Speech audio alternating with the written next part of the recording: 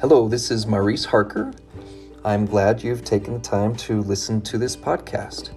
What you're about to listen to is a set of principles that come from the discoveries I've made as a therapist working with married people and people fighting for self-mastery.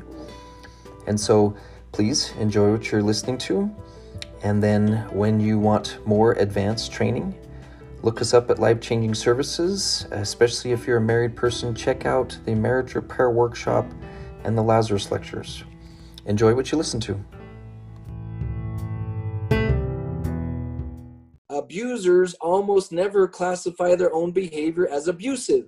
Never ask an abuser if they are abusing you or try to get them to agree with it. Don't you think that's abuse? Wouldn't you agree that that's abuse? Can I get you just to say agree, just confess that you're abusing me? Okay, if your hope is that the other person's going to say, you know what, I find myself to be an abusive person. Thank you for helping me discover that. Ain't going to happen anytime soon. If it ever does happen, it'll be 6 months later, and they'll come to you and say, you know, I was thinking, I was abusive back in the day. Shocker. So you list what is hurtful to you. Hey, what if they're only hurting me on accident? The image that came to mind for me that helped me fix my own issues was a Three Stooges episode, Mary, Curly, and Moe, or whatever their names are, Larry, Curly, Moe, where the guy kept turning with this big old board on his shoulder, and he never hit anyone in the head on purpose with it.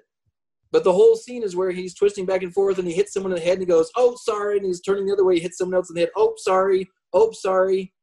You ever feel like someone's hitting you in the head over and over again, and maybe they'll say, oh, sorry. And I was like, well, if you hadn't stood up, I wouldn't have hit you in the head. If I'm the one hurting someone, even if it's on accident, it's still my responsibility to do something about it. But if you're in a room with a guy who's turning around circles with a 2x4 on his shoulders, maybe you want to get out of the room.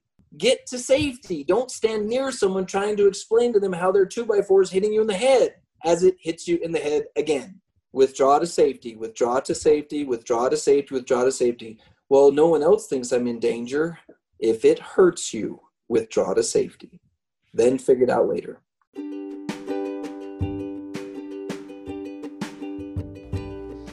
Hello, you've just finished listening to one of our episodes of Memoirs of an LDS Therapist. It's important to me that you have a chance to get more and more of these principles.